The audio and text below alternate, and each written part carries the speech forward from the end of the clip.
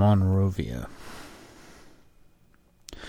From our anchorage behind the massive stone breakwater, we saw the proud Liberian capital shimmering that evening as the sun went down behind us. This was our ship's port of registry, and as such must have had special significance to each and every one of us aboard her. It appeared to be a busy little place, but no port of New York. A sultry breeze came off the land, which is no surprise considering our latitude. Little reed dinghies vied with old red tugboats in a natty little competition for our attention. I thought perhaps the little brown boys aboard these boats would scuba for shiny coins, and indeed threw quite a tidy sum of Italian lire into the wash. But this was just all so much foolish generosity, for later I was told the water be too deep and murky for diving. The captain told me he had been in radio contact with a local dry docker, for apparently our vessel was in need of some repair. Somehow seawater was leaking into one of the forward holds, even though our ship was double-hulled in sheets of steel. I had not seen the leak myself, as it was below the waterline, where cargo and crew were kept. The captain said one of his men had awakened soaked in salt water, an experience which had left him quite shaken, and the superstitious crew itself on pins and needles. Our hatches had been battened and bulkheads sealed, so we were in no immediate danger. The captain further said that speedy and skillful repair was a key to success on the modern ocean. The old adage about stitches and nines came to my mind as I decided that there was no time like the present to fix it up. Not that I had that much influence with the captain or had any real say in this business. I was not there in a decision-making capacity. The sea was calm, and we made no contact with the natives that night. I woke the next morning with the feeling I had escaped some cruel and unusual fate. It must have been something in my dreams which so harrowed me.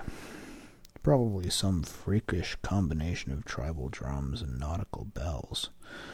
What a shame to have reached my age and still not have one's nights to oneself, I thought, to have come this far and to find in fact there is an odor to one's toe. After my customary breakfast, I was informed by Freddo, our purser, of an impending visit to the city. We had been granted a special dispensation by the chief of customs to pass the entire day ashore as a body. I thought at the time it had been granted as a favor to our captain, but have since discovered it to have been the first of many bribes paid by Cayman to have his way in the third world. As soon as I reached the captain's quarters, I found we were to go ashore immediately in a special launch chartered for this occasion. A gaggle of us gathered amidships and waited in the rising sun while the launch came about and lines were belayed. Then, with happy shouts of "All ashore!" we scrambled down a catwalk into a small native moto boat which ferried us to the shores of the dark continent. On the docks, huge, fat women, strangely postured and strangely gaited, moved with baskets of fruit and nuts balanced on their heads. Stevedores chanted powerful pagan work songs as they unloaded the steaming holds of huge black freighters. At first we clustered on the quay like clumsy birds, but then we crossed the St. Paul and headed for the center of town.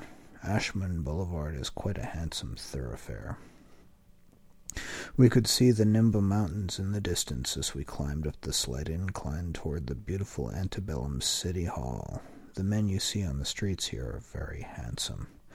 They remind me so of the great dark-skinned actors we have in our own cinema back home. We moved for a while as a group. Quite a spectacle, I'm afraid. The natives gawked as if we were naked. Children giggled and hid behind their mammas' skirts. Then, as a body, we all stopped and stood on the street corner under the hot African sun, as if frozen in some foreign frame of mind. The captain, who had been tailing along behind us, excused himself at this point for a rendezvous with the dry docker. I, with several others of us in tow, headed straight for the nearest movie theater. I had correctly diagnosed our problem as one of orientation, and I find the cinema as specific when it comes to cases of incipient culture shock. We hurried up Ashman, took a right on Firestone, and there found the Lowe's Luxor, a grand old film palace of the Golden Age. What a hangover. They were showing propaganda movies that afternoon with mixed casts of Europeans and Africans. What a relief to get in out of the blinding sunlight. And it was air-conditioned. Both films were in English, which is the official language here. What a stroke of luck.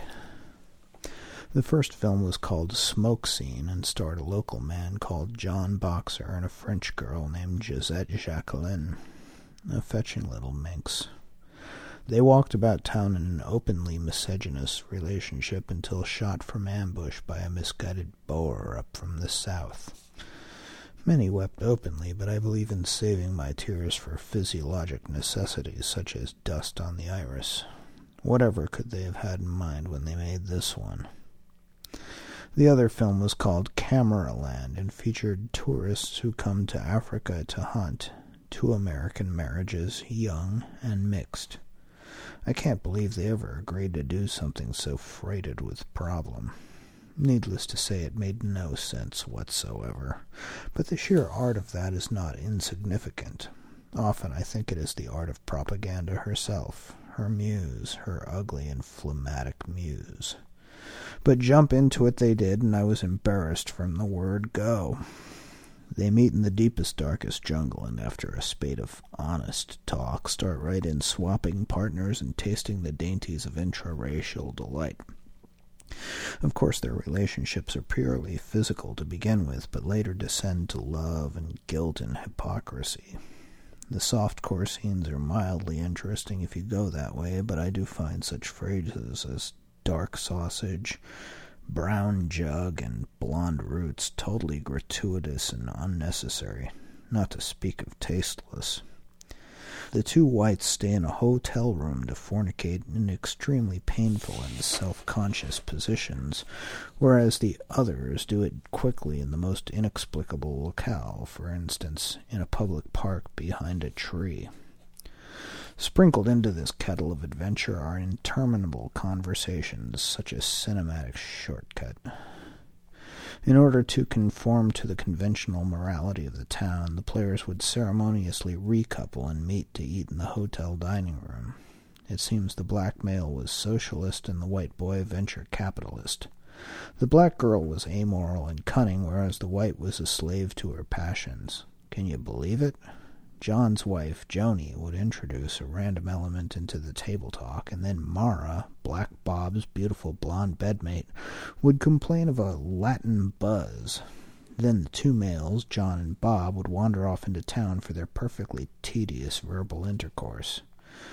They were interviews, really, with the black expounding a theory of historical inevitability, while the white spouting something which he eventually calls a system of technically precise good fortune. It was really quite droll at times. I have no idea what the people behind this film had in mind when they put the whole thing together. But like most other projects in showbiz, it probably had some detrimental sexual intrigue. Brock Compton, a perfectly obnoxious fellow traveler from Long Island who was bald as a bowling ball and covered in herringbone, suddenly began shouting at the top of his lungs, "What do they think they're doing? Who do they think they are?" I swear he must have crawled up a tie line in Bremerhaven. Just to be classed with that sort gives me dropsy.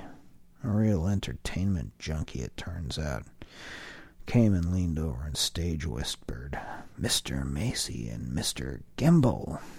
Everyone giggled until we were all quite silly for 100 different reasons. And it was too much noise. All the real patrons wanted was more skin on the screen. Nanette sat next to me and repeatedly rubbed her knee against my thigh. I could have sworn she did it on purpose. It was most distracting. Eventually they go on safari. Mara begins to complain of her love dandy's brutal behavior against a background of growling lionry. Joni bemoans chronic innocence and callow lack of interest on the part of John, who needed time between sessions. Modern scriptwriters just don't understand the function of fear in everyday sexuality. I thought this would be the perfect spot to inject some totally brave female hormone into the flick, some fantasy skirt to skirt. But apparently the producer thought otherwise. Even when the males walked off all alone into the bush with their guns, the women merely sat about the campfire drinking herb tea and bitching softly. Maybe there's some taboo. Well, then, meanwhile, out in the bush, push comes to shove, and they are charged by a male hippopotamus, the African water horse. Bob is blindsided and dies in disbelief. John straggles back into camp with a bent barrel and tells a story so shaggy he becomes immediately and incontrovertibly suspect. Neither Mara nor Joni seem to care in the least. Perhaps this is the seed of a real relationship. We leave them driving away with the crumpled black body on the roof rack to seek some sort of modern justice and understanding in the post-colonial city, to deal with the law and the assurance companies. So much for realism. They also showed a short subject called The Complete Canine, which I don't remember. We ate an early dinner in the Chinese restaurant just across the street. The service was good but abrupt, and the food adequate, though too highly dosed with meat tenderizer. After dinner we went to a place, a brown brick structure stuccoed over with ochre plaster. This was called a transit hall, where we were to await transportation back to the ferry. We were served mocha coffee in small earthenware cups by a group of young boys in khaki shorts. We sat on rough wooden benches just outside the door. The boys then stood behind us ready to serve our thirst. The landscape was flat and dusty, a few plane trees the only relief. There were the mountains in the distance, of course, and the jungle in the valleys. But this plateau was flat and dusty from the footpad of people. Yet there stood in front of the transit hall 5 enormous rocks of some smooth, hard mineral substance. They were transported there from, of all places, Zanzibar. They might in fact have been meteorite. We were told they were there, transported by a local tribal leader quite popular with the people, quite recently killed by the government police. The boys seemed quite upset, and there came tears into their eyes, the eyes of several of those more sensitive among them, as they told this story in a strangely shared sing-song shanty, staccato and upbeat. They spoke briefly of a scheme, a plot, something devilish to make him killable. That's the term they used. I meant to question the boys further, but we were rapidly herded onto a taxi bus for a bumpy and dusty ride back to the shuttle skiff. This sad story was touchingly told by these boys. They were Mandingo boys, Muslims. They looked like good boys. Their parents had worked for peanuts on the Firestone plantation, 1,000,000 acres of good rubber jungle. They lived on a simple diet of rice, cassava, yams, and okra, chichi beans, and ground nuts. Oh, sure, it's easy to see how different we are, but isn't it better to stress the underlying unity, our common quest for happiness, even if these boys do turn saboteur? I'll go along with natural disaster, but many of our troubles are man-made, created by our own ignorance, greed, and irresponsible action. I may not know how to fight it, but I do know there is a direct confrontation with the universality of our predicament waiting for us somewhere down the pike. These boys embodied, it seems to me, the noblest human qualities of honesty, sincerity, and good heart. These simple virtues will never result from money or be produced by machines. Only the mind itself can produce these attitudes. This mental development is not easy, nor can it be produced quickly. It requires brave and consistent adherence to truth even in the midst of dishonesty and competitive aggression. They must have come from loving homes. When we recognize the basic goodness in the outlook these boys shared, a true sense of compassion becomes possible, and eventually a natural, non-commercial reality presents herself. On board the skiff, Cayman made his way to my side, where I huddled beneath the helmsman's rudder. He moved alongside a rower and said, "Look, forget the black guy and the white guy. Then say the Chinese girls or Egyptians or Lebanese or anything, but keep the gunshot." So now the story is there's 2 leathernecks and an army guy.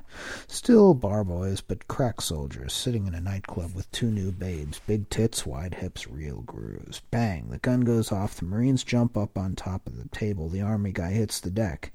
And so now the punchline goes, "So why'd the GI go low?" He paused for a moment to assess my reaction. "Well, he got none from me, I assure you." And then he said somewhat wistfully, "Dive under the table? Is that better? Never mind, I guess you'd have to write it out. No one would ever do that." Sometimes I think the pathetic old gentleman was trying in his own twisted way to communicate with me, but I doubt it. Perhaps my forced smile was a trifle too warm and understanding, for the next thing I knew he was telling me how the buffalo still ruled the great Midwestern prairie, though they were stiffer now with joint disease. Hundreds will die in the harsh winter. He told me they were no longer ran in herds, they were mostly solitaires living in wood. Can you imagine? He said they lived in wood-lined burrows and watched the news on TV. Then his little wife came up out of the dark and blathered how fish had crawled up out of the Atlantic, up on our pilgrim shores, those selfsame hordes of virgin cod our forefathers saw and beat to death with sticks when first they crossed the great water which separated our country from civilized life. She went on about the violent life of birds and the brand-new crop on Peter Cooper's New Amsterdam farm, how a fat woman can imitate a mailbox. She said she was attempting some point of absolute immutability. My, they were strange. I had had no idea they were quite so loony, and they were impossible to escape once they began in earnest. I experienced an attack of violent nausea and vomited my dinner off the stern of the skiff into the sea-green water. The helmsman, a handsome older man, looked askance, but the Cayman gave over their flotsамous gab in favor of the more immediate comfort of a cold compress, a snatch of Nanette's slip torn from under her skirt and applied to my brow. As it turned out, my skiff-board discomfiture signaled some graver illness, bespoke as well by my ghostly color and shriveling flesh. I practically lost consciousness, falling back into Nanette Cayman's lap and listening to the regular cadence of the rowers' labor, the regular dip, pull, lift, and skim of their oars in the water. I meant to ask why we were not motorized, but could hardly lift my head to inquire. I assume it was to save a few piddling jugs of gasoline. Several of the brawny rowers gingerly hoisted me aboard when finally we reached our ship.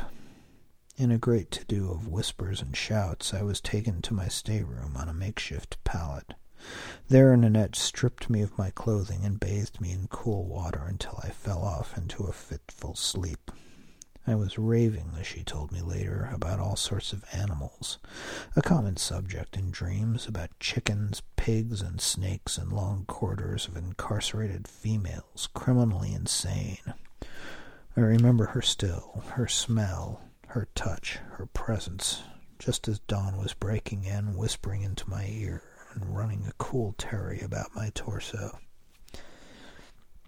Perhaps in that long night of fever and vomiting I gave her some window into the nightmare which haunts me, that charnel house of my private knowledge where the very tissues of my physical being struggled to survive. She sang a little snatch of song in my ear, and then I fell off into a somewhat more peaceful sleep. I awoke the next day trying to find the words by which to thank her. And for what, I asked myself. The sad truth of the matter was that I was a tortured poor soul on the very brink of instability, and there is nothing more comforting than a cool rag for the near mad. Oh, I don't worry about going crazy any more. I know I'd remember enough to make other arrangements. But images of my previous life, my wild youth as an unqualified wastrel, innumerable imagined injustices and presumed slights coursed through my tattered ragtag brain like a liquid formed from mustard seeds. What fools we mortals be, I thought. Perhaps she had noticed some flaw in my form during our enforced intimacy, some small blotch in my makeup which she might inadvertently blow up into malicious gossip. I am less than perfect, after all. I felt compelled, within reason, and as an intelligent being, to explain everything.